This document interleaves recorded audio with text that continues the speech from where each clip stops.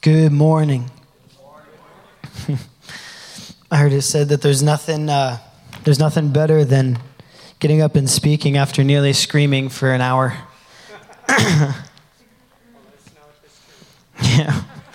So give me grace this morning. Oh. Can we I'm really big on this. You guys know this already, but I love our awareness in this house to want to, before we do anything, we look to him and we focus on him.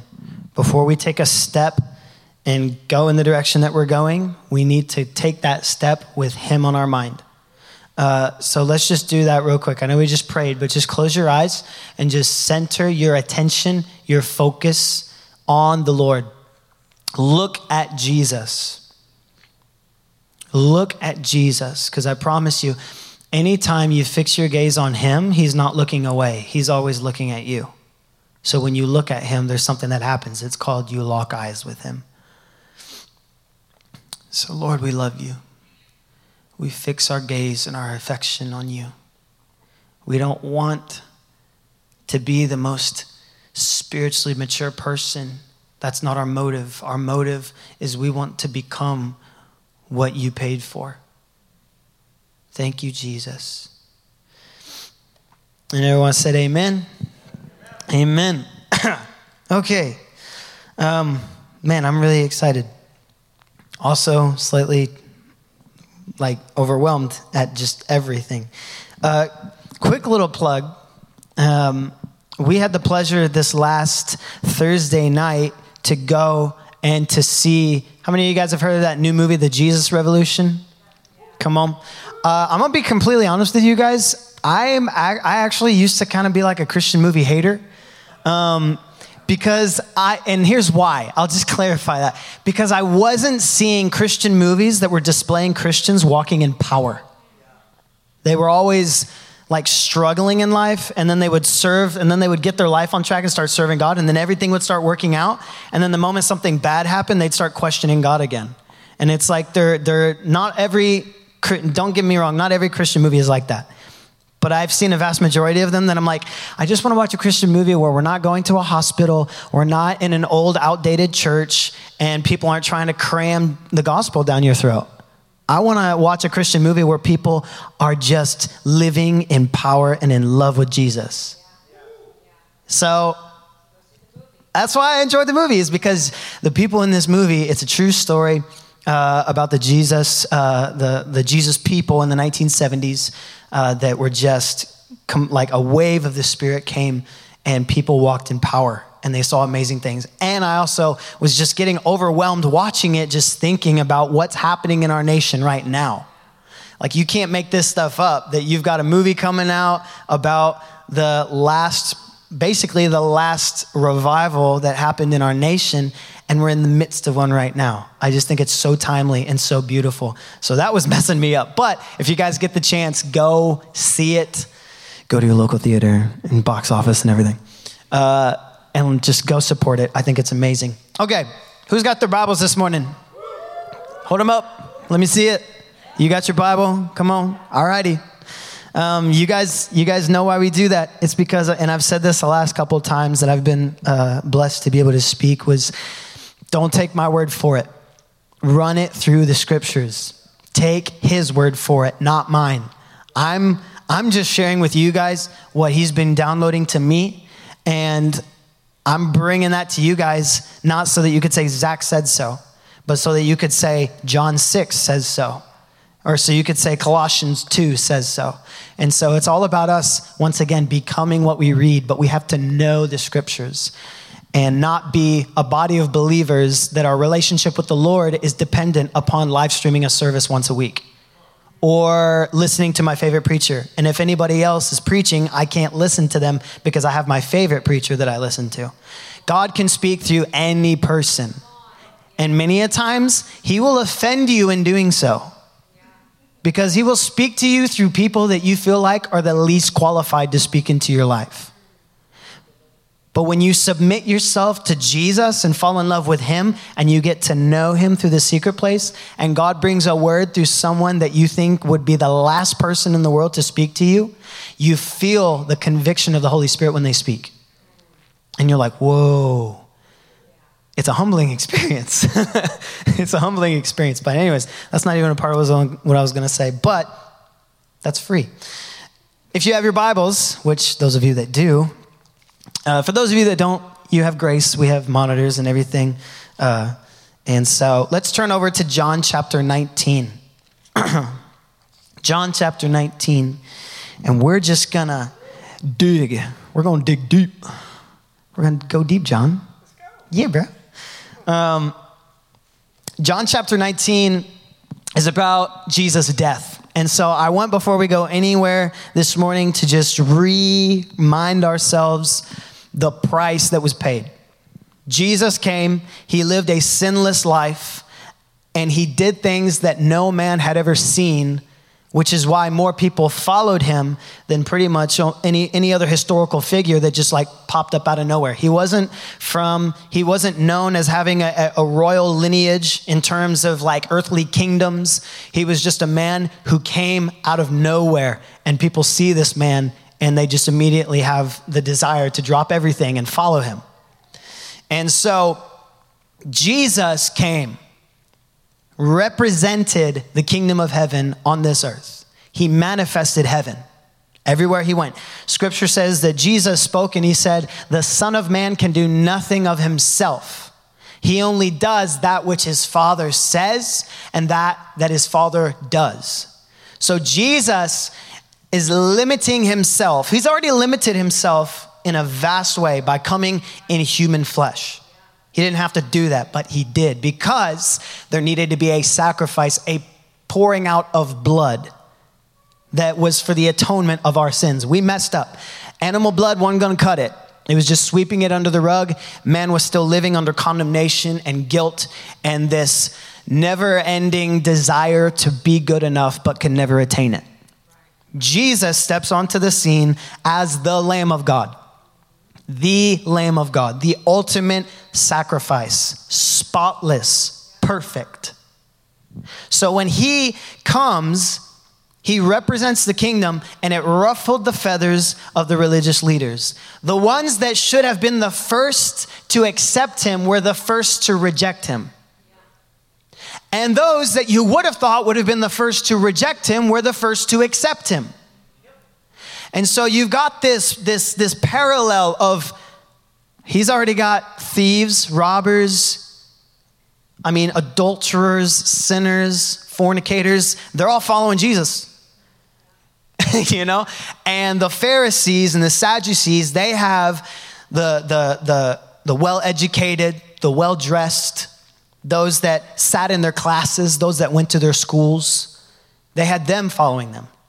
And they walked under what was known in the day and time as the law of Moses. See, the law was represented to show man his need for a savior.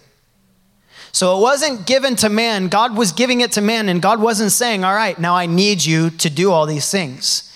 God was showing it to say, you can't do all these things. You are messed up.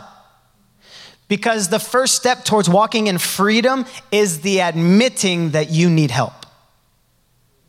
And Jesus had, how many times when we read through the Gospels do you see people running up to Jesus that would never have run up to him in the first place? We got a Roman centurion running up to Jesus. He's got no reason for this centurion to be coming up to him. If anything, the centurions are expecting Jesus to come to them. But no, this man comes and he runs to Jesus and he says that my servant is sick. So there's already a lot of things. Jesus is walking in this heavenly realm, this heavenly kingdom, this heavenly reality, and it's drawing people from everywhere unto him. And it's because of the hope that he carries. And so Jesus ultimately is betrayed by one of his own that he traveled with for 3 years, that was his treasurer, that took care of the money. That's right. He wasn't a hobo. He actually had finances. Scripture tells us that there were people that financially gave to the ministry of Jesus. So just know, when you're given to vision, you're giving to the ministry of Jesus, okay? This is a biblical principle. And so he's betrayed by one of his own, one of his own disciples that he washed the feet of. And now he's led away to the Pharisees and the Sadducees. They condemn him to death wrongfully. Barabbas is brought up before them. Pilate brings up Barabbas and he says, which one of these men will I set free? People scream out, we want Barabbas. Pilate says, you want a murderer and a thief over your king?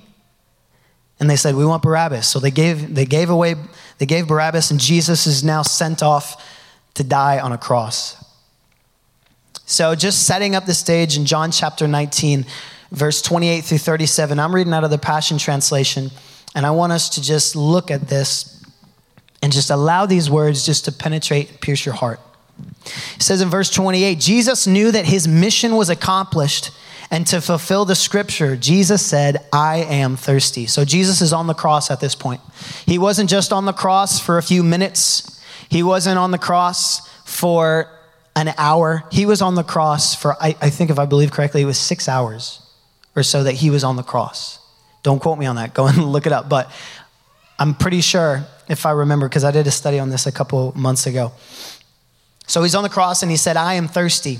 And a jar of sour wine was sitting nearby. So they soaked a sponge with it and put it on the stalk of hyssop and raised it to his lips.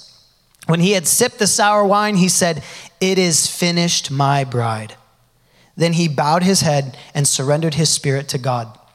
The Jewish leaders did not want the bodies of the victims to remain on the cross through the next day, since it was the day of preparation for a very important Sabbath. It was the Passover was coming. Jesus was crucified with 2 crooks, one on his left, one on his right. So they asked Pilate's permission to have the victims' legs broken to hasten their death and their bodies taken down before sunset. Verse 32, so the soldiers broke the legs of the 2 men who were nailed there, but when they came to Jesus, they realized that he had already died. So they decided not to break his legs. But one of the soldiers took a spear and pierced Jesus' side, and blood and water gushed out. I, John, do testify to the certainty of what took place. So this is John just telling us he was there. He saw this. I, John, do testify to the certainty of what took place, and I write the truth so that you might also believe. For all these things happened to fulfill the prophecies of the scriptures. Not one of his bones will be broken, and they will gaze on the one they have pierced. Oh, wow. Just a cool little fact real quick. Jesus, the Lamb of God, is on a cross. Once again, the whole purpose of the cross wasn't to kill the man. The purpose of the cross was to torture him to death. It was death by suffocation. It wasn't death by bleeding out. It wasn't death by the nails. It was to make him as uncomfortable as possible for as long as possible and to make him suffer. It was even thought to the Romans, Roman citizens were exempt from crucifixion because it was thought to be too damning and too shaming. And so Jesus, when you think of the humility of Jesus, we talk about he went low, but we're talking like he went low. Like his death was the worst of the worst. And so they didn't break his legs. This is a fulfillment of what we see in the Old Testament with Egypt and Moses. All right, let me just take you back for a second.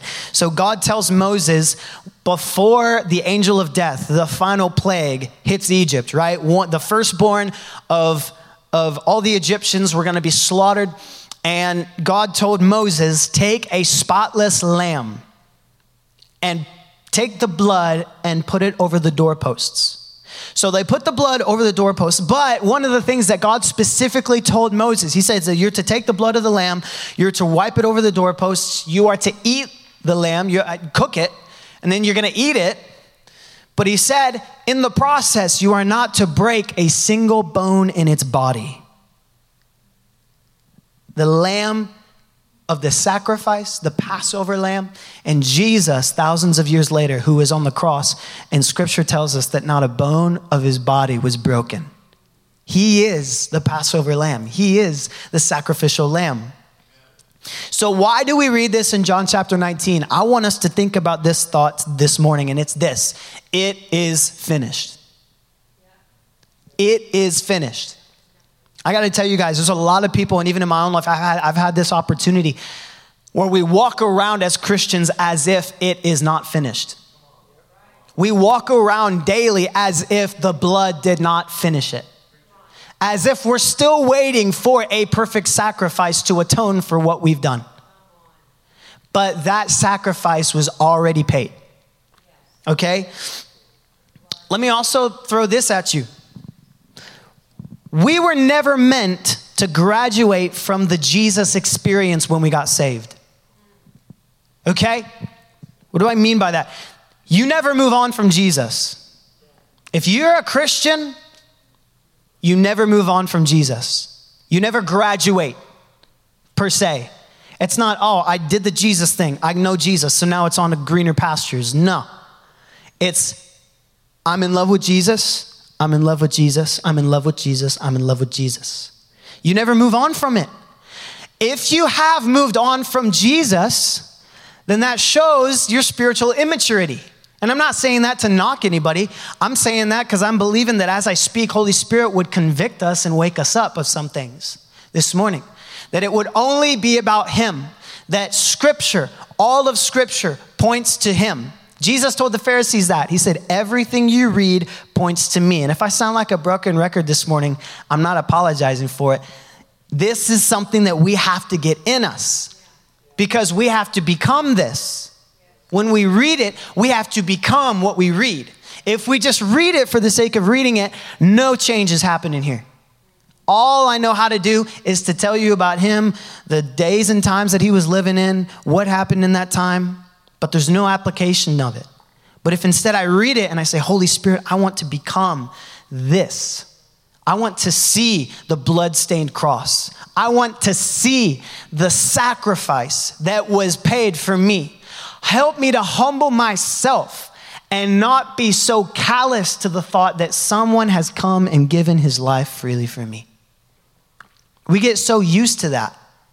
It's like we shrug it off as if it's common knowledge. When was the last time somebody gave their life for you?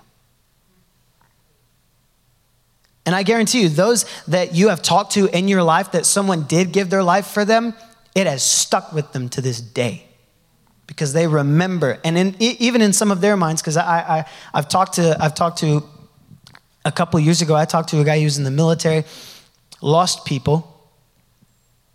And to this day, he's thinking, why am I still here?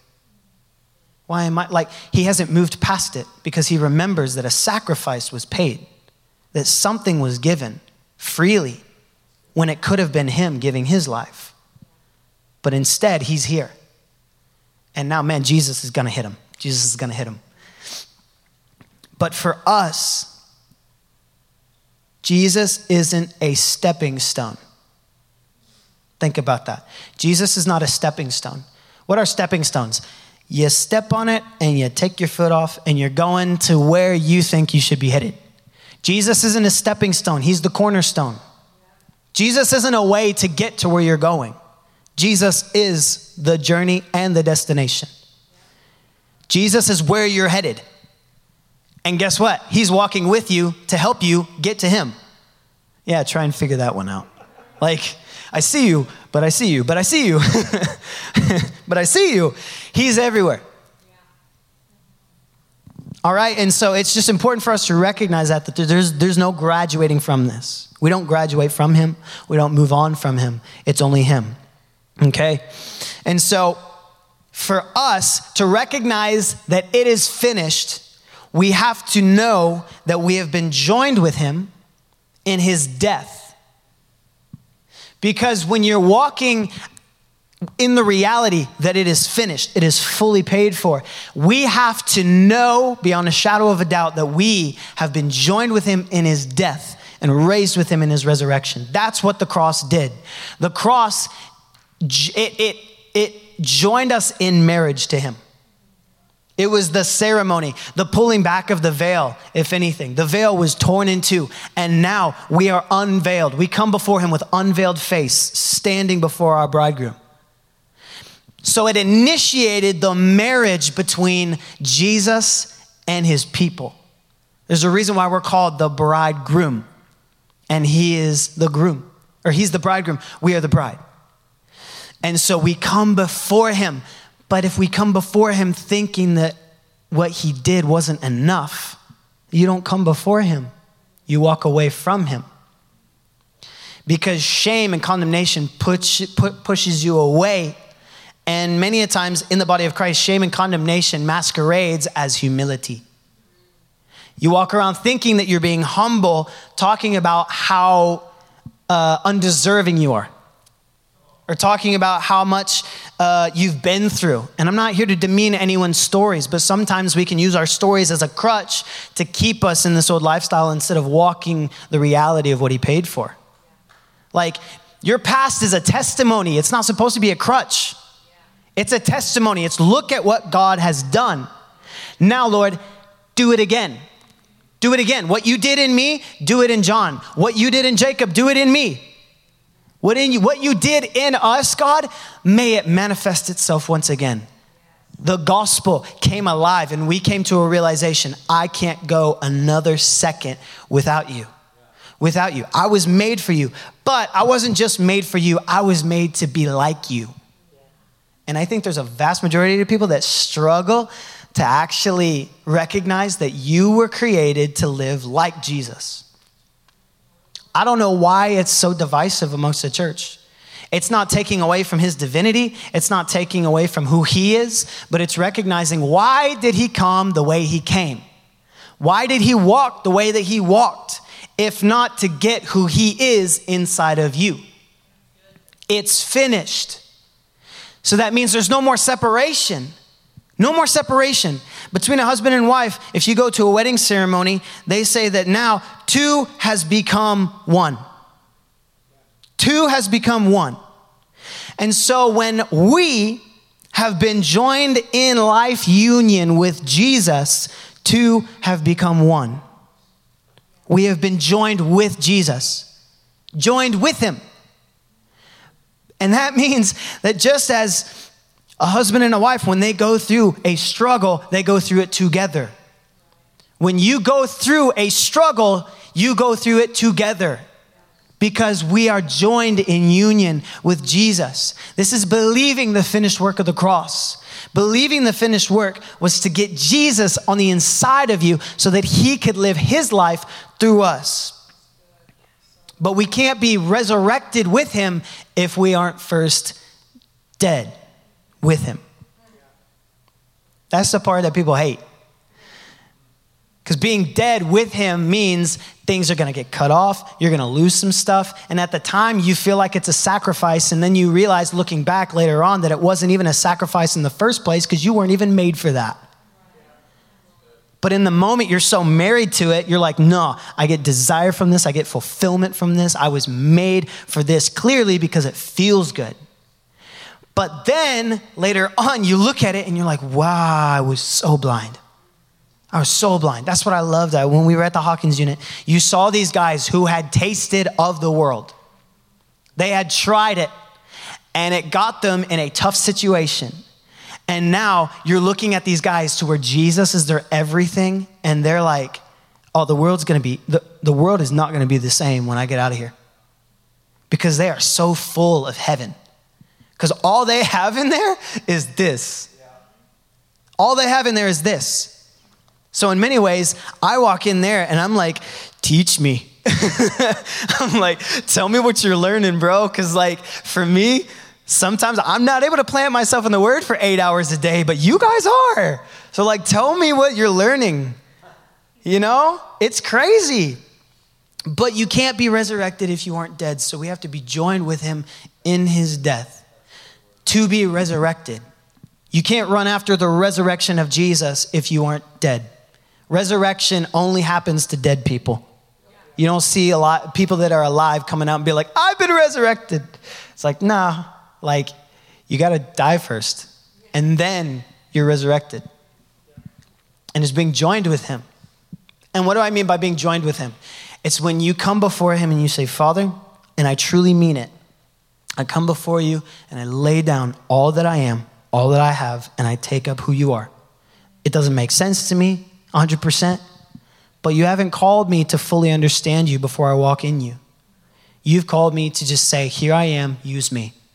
A beautiful example is in 1 Samuel. Samuel for years was spent in the temple, and he was ministering to the Lord. It literally says that in scripture. It tells this story of, stuff that's going on in Israel. And then I think there's 4 times that it literally the chapter takes a break and just comes back and says, oh, and by the way, during this time, Samuel was growing in favor with God and man and ministered to the Lord. And then it's and then Israel, la, la, la, la, la. Oh, and by the way, and then Samuel continued to grow and minister to the Lord. And then the day came, we all know the story, I hope we do, where he hears his voice. Samuel gets up, goes to Eli. You called? He's like, I didn't call you, go to bed. Goes to bed. Samuel comes to Eli. I'm here. I didn't call you, bro. Goes back to bed. 3rd time, Eli finally gets it. He's like, oh. The high priest gets it on the 3rd try. And he's like, okay, next time you hear your name, say, here I am, for your servant hears. And so Samuel goes back and the voice speaks and says, Samuel, he's so gracious, even when we don't get it on the 1st try or the 2nd try or the 3rd try, he'll keep coming back. And he said, Samuel.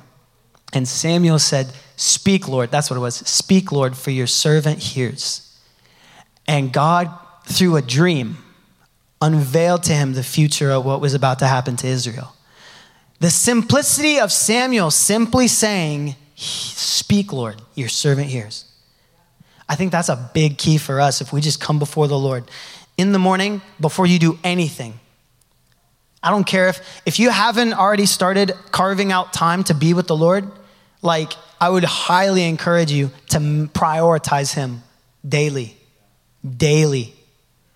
Jesus said, I am daily bread. And so when we come before him, and even if you haven't already established that as a lifestyle, start with 20 minutes.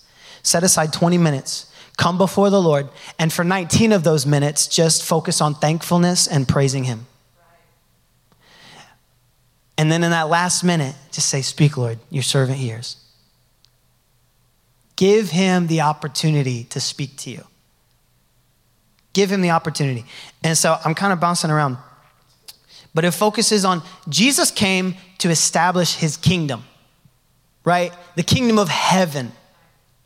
And so how can you establish a kingdom like that and not be shaken by the kingdom that you're currently in? I don't for one moment in time see Jesus coming in and being like, I'm here to establish my kingdom, guys. I'm here to establish my kingdom, y'all. And then he sees how powerful the Romans are. And he's like, man, y'all, stop messing. I'm here to establish my kingdom. He wasn't timid with it. He goes into a temple, sees money changers in the temple, basically prostituting the house of the Lord, overcharging as well. So don't overcharge people. And he flips tables and he says, my Father's house will be a house of prayer. The kingdom. He saw his Father's kingdom. And so when he sees his Father's house being treated unfairly or being prostituted for the sake of people making a living, Jesus says, get that out of here. That is not my Father's house.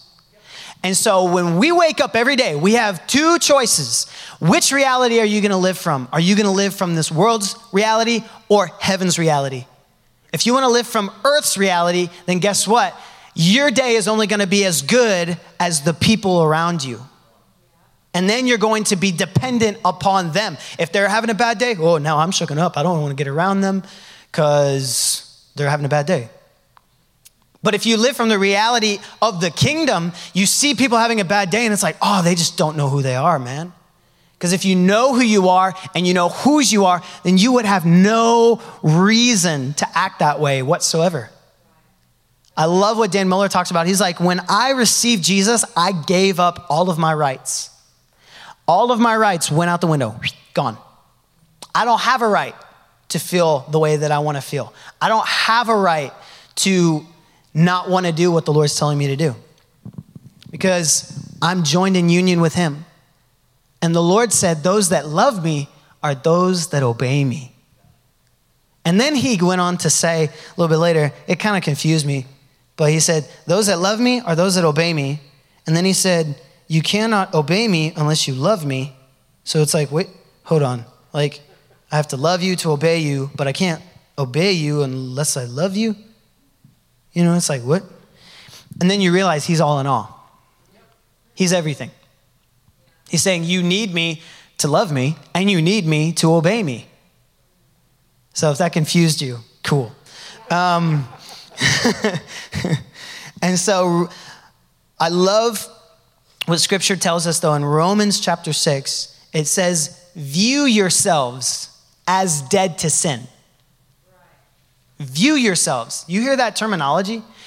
In other translations, it says, reckon yourselves dead to sin and alive to Jesus. What does that mean?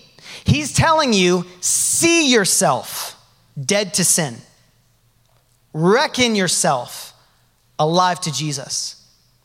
He's saying literally, think yourself dead to sin. You are dead to sin. Well, I don't feel like I'm dead to sin. No. You're dead to sin. Well, how can I be alive to Christ? You're alive to Christ. You're as alive unto Christ as you think yourself to be. Because once again, it's finished. Jesus paid the price. And so in many terms, I'll put it like this, all right? You've got like a weight scale, okay? You give your life to Jesus. Right now, flesh is pretty heavy and spirit's really light. And so where you're finding yourself at is this place of, well, man, like you're fulfilling the desires of the flesh is not difficult because it's been your norm. It's been what you've gone after for a while. You've been used to suppressing the things of the spirit. But now Jesus comes onto the scene, and as you spend time with him, as you grow in intimacy with him, then the scales begin to tip the other way. And so what we're seeing take place is whenever he says, reckon yourselves dead to sin, view yourselves as dead to sin and alive unto Jesus, what you're doing is you're actually catching your physical body up to the spiritual reality that's already taken place. Colossians chapter 3, verse 2, it says, I'm actually going to turn to it. Oh, it's right here. Colossians chapter 3, verse 2. He tells us, well, I'll read 1 through 3, 1 through 4, 1 through 5. No, 1 through 4. He says, this is Paul writing, he says, if then you have been raised with Christ, once again, we are joined with him. So when he died, we died with him. We have been joined in life union with him, and now he is raised in resurrection. Guess what? We have been raised with him to new life. If you have been raised with Christ, seek the things that are above where Christ is, seated at the right hand of God. Verse 2 says, set your minds on things that are above, not on the things that are on earth. And then I'll read 3 and 4 just for giggles. For you have died, and your life is hidden with Christ in God. When Christ, who is your life, appears, then you also will appear with him in glory. Man, there's like, a lot there. But look at verse 2. Set your minds on things that are above, not on things that are on this earth. So it's a mentality. So I have to literally challenge myself daily. I'm not going to think that way. I'm not going to think that way. But we trap ourselves in this place of thinking that I have to think that way because it's been normal for me, or it's how I grew up, or it's just how I'm wired. Haven't you thought that maybe you were miswired? Because every human person was born into sin, just innately born into sin. And then Jesus comes and his blood says, it is finished immediately. Immediately. There's no sickness, there's no sin that was not covered by the blood. There wasn't anything that the cross left out. Like some of you guys in here know my testimony. Like I used to curse like a sailor. I got all my friends into it. I literally would hold nothing back. I prided myself on how fast I could flip out the F word. I prided myself on it. I loved it. My flesh loved it. But when I don't even remember there being a process. I literally just remember encountering God radically one day. The Lord stepped in and said, you don't need that anymore. And he didn't forget a single word. Like from that day forward, I can't even think of saying those words. I'm repulsed by it. Like you get sick to your stomach because you're like, I wasn't made for that. I thought that was like the cool thing. You hear it in movies, you hear it in music, and now I hear it in movies, and it's just, it's annoying to me. It's annoying. Because we think sometimes, I'm being raw, I'm being real. I'm sorry, if you're a Christian, I'm not talking to unbelievers. I understand why unbelievers curse. It's what they know. But for Christians, if we're gonna talk that way, and it's the only way you know how to articulate your thoughts, then you haven't fully given yourself to the reality of Jesus. I never once see Jesus being, you know what, guys? You're not getting it, so I really just need to be raw and real with you guys. So if you would just give yourselves to this beeping kingdom, then man, like he don't do that. Jesus said, let no corrupt speech come out of your mouth. This is for us as believers. It is finished. He didn't forget one thing. Nothing was left out of the equation. And there's a reason why he came, because he wouldn't have come if he didn't think that his sacrifice would finish it. God's not a God of being like, okay, we're going to do one little sacrifice here, bring you caught up right here, then another sacrifice right here, and get you more restored over here. No, he's saying, you have been restored. Believe that it is finished. Believe that it is done. Because the longer you think, I'm never going to get out of this. Whoever got out of something that said I was never going to get out of it? Like that, it doesn't happen. There's a story once, and I wasn't even planning on sharing this story, but there was a story I heard of this guy. He was working in like a reefer trailer or whatnot. It was a container, and they were working all day and whatnot. And he was caught up in what he was doing. I think he had earbuds in or something. And guys didn't know that he was still in the reefer container working. And so they shut the door and they locked it and they all went home. Well, he didn't have his phone on him. He was using like an MP3 or whatever to listen to music. So he realizes that he's locked in this container, this reefer container with no way out, starts freaking out, and eventually the guy dies. And when people came and they found out everything that had happened, they looked and they were like, what was the reefer temperature set to? And they said it was set to 61. This guy had literally thought himself to death.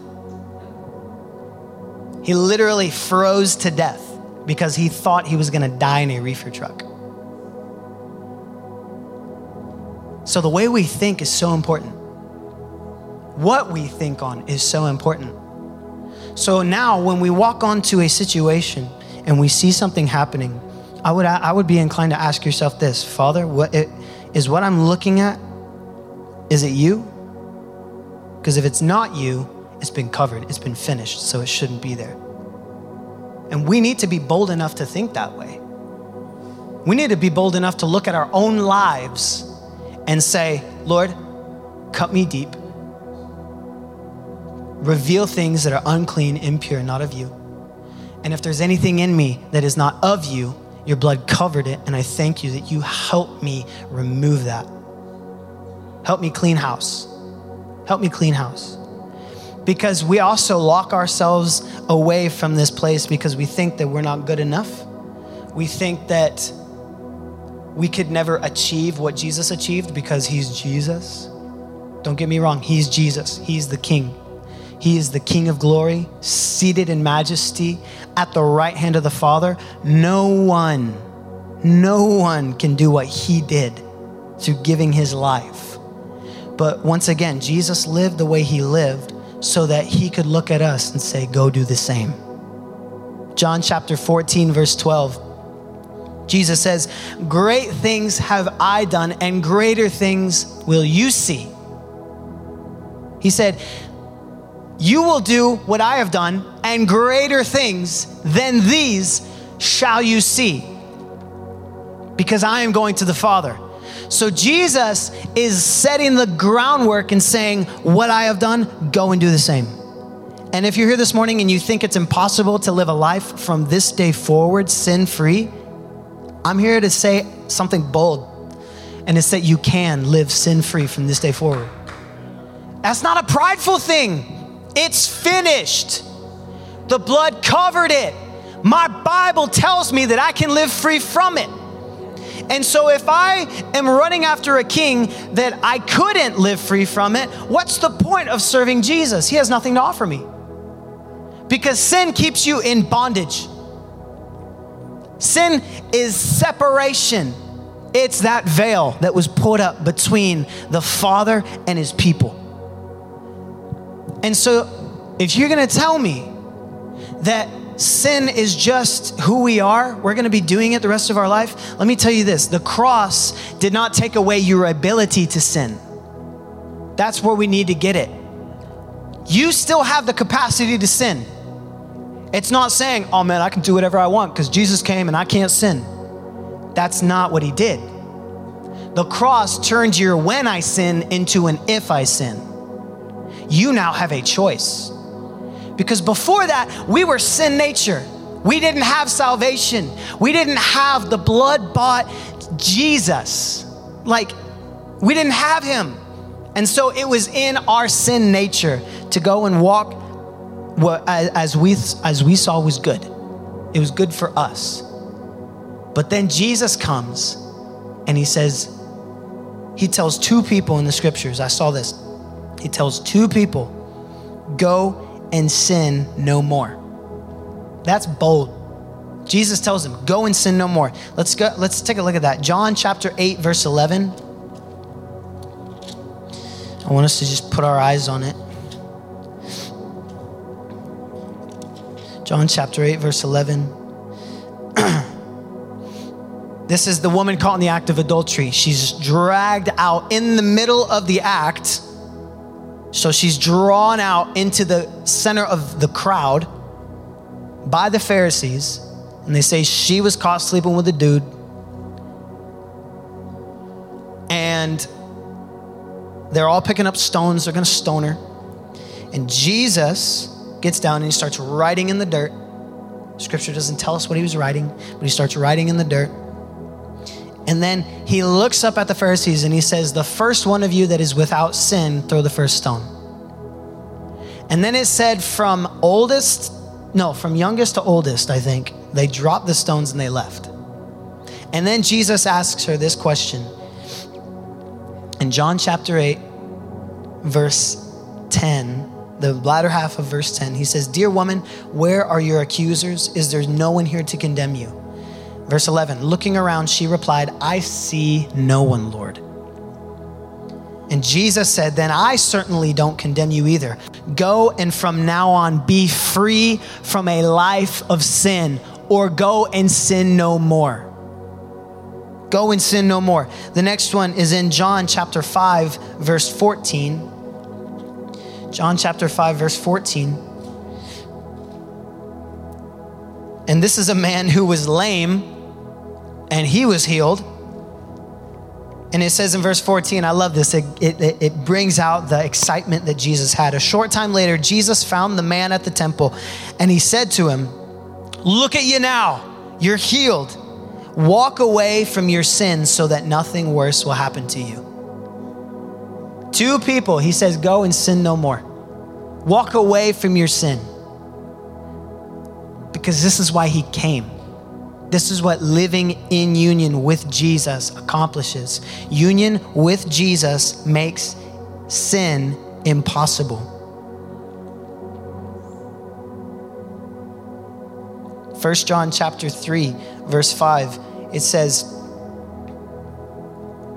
you know that Jesus appeared in order to take away sins, and in him there is no sin.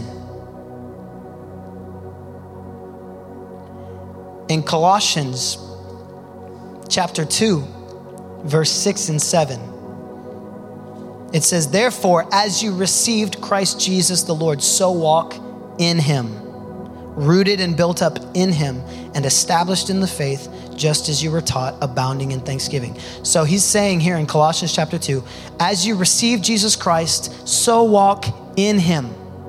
Walk in union with Jesus. But 1 John tells us, in him there is no sin. So I'm walking in the one there is no sin in him. And I can't bring sin into that relationship. And I know I'm probably being very bold in saying these things, but I don't care, because I want this. Is that I can live, as long as I'm walking in Jesus, sin is not an option for me. Do you want that? Because if you want to leave this morning thinking that sin is just your nature and you're gonna do it every day, then I really want to just send you my notes. But I want us to be challenged knowing that it is attainable, not in your own strength. It's when you try to run at this thing and say, man, I'm going to live a life free of sin. I'm going to achieve this. I'm going to show you that I can do it. That's not it. But instead looking at it and saying, no, Jesus paid a price. And Father, as I live in union with you, I thank you that the taste, the smell, the desire for sin is completely eradicated from my life, because I reckon myself dead to sin and alive unto you. We're dead to sin because we're alive to him. We're not dead to sin first and then we're alive unto Jesus. It's we're alive to Jesus, and that's why we are now dead to sin. I'll just share one more thing. That walking free from sin is not eternal life. So many times we try to associate, well, man, if I'll just get free from sin, then everything will be better. I mean, that's true. Everything will be better. You weren't made for sin. But it's walking free from sin is not eternal life. Knowing Jesus is eternal life. John chapter 17, verse 3.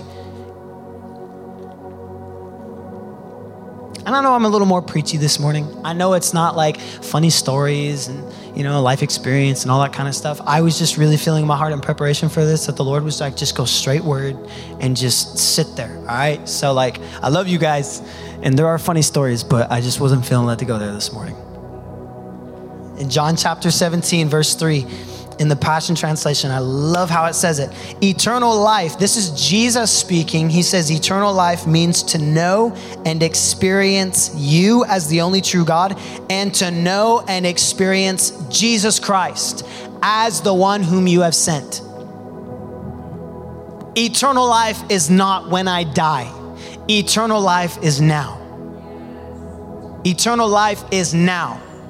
If I think for one moment that eternal life happens then, and I'll finally be free from sin whenever I enter the pearly gates and I walk on the streets of gold, then death has become my savior and Jesus is not. If I'm waiting till I get to heaven to truly be healed, then death has become my healer and Jesus is not. And I'm sorry, but death has nothing to offer me because I'm already dead. Death has nothing to offer us because we're already dead. Reckon yourself dead to sin, alive to Jesus. I wake up every day and now I live from the reality of who I am as a son, which means my life is not dictated by how things around me are going, but instead I'm called to be a peacemaker, which means I step into the realm of chaos and I bring my king. Because I don't know about you guys, but watching what happened in the Jesus in the Jesus Revolution, watching what happened at the Send, watching what happens at Upper Room, or all these amazing places where God is literally coming and manifesting himself in powerful ways, I don't see people in there thinking, well, I'm just another person that's gonna go and sin. I see people that see a Jesus and they say, I have to become what he paid for. And what I see with the disciples here is when they're walking with Jesus, they mess up. They're not sons yet. The blood hasn't been spilt yet. Peter's messing up. He's led by Holy Spirit one moment, and now he's voicing Satan the next. But now the blood has been spilt, and the disciples are unrecognizable. You can't even tell who Peter is now. And I don't, at one point, hear Peter talk afterwards and say, man, I'm so unworthy. I denied him 3 times. Like I messed up, you know? Like who am I? Like he wasn't led in guilt and shame, but instead he preached the first gospel message after the Holy Spirit came upon them and 3,000 people came into the kingdom. That's a man that believes that he can live as Jesus lives, because he's saying, be it done according to your word. Be it done unto me. So if we believe this, let's run after this thing. I'm done. Thank you, Lord. Thank you, Lord. Thank you, Lord. Let's go ahead and stand, stretch, loosen up a little bit.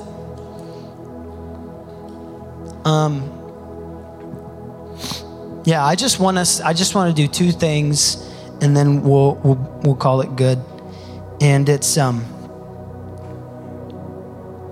firstly, if you don't know Jesus and you have not submitted and yielded yourself to him, I want to challenge you to do that this morning. I lived for 16 years running from the Lord, doing things that I'm not proud of. And I'm not proud of it because now I see it for what it really is. At the time, I was prideful in my ability. I thought it was cool. I thought it was what I was made to do. I thought it was how I could win friends and influence people. But it's not how it works. You can win friends the wrong kind. You can influence people the wrong kind. And so if you're here this morning and you don't know Jesus like this, like the scripture has taught us, then I want to challenge you this morning. We're going to pray and we're going to set our faith that you would fully yield yourself to him and give yourself to him, nothing being held back. Nothing being held back. Which is that prayer of saying, Father, be it done to me as it was in Jesus. And then secondly, if you're here and you've struggled thinking that you can never live free from sin, then the Lord wants you completely set free from that mentality. He wants you set free from thinking that it's okay to sin. It's not okay to sin. And the thing is, I'm not saying that to condemn us. I mean, I'm right there with you guys. I can sin just as much as any of you in this room. But going back to what Dada talked about with the revivals that we're seeing take place in the world today, what is leading the charge to these encounters that these people are having with the Lord? Repentance. True repentance. Coming unto the Lord and saying, I've messed up.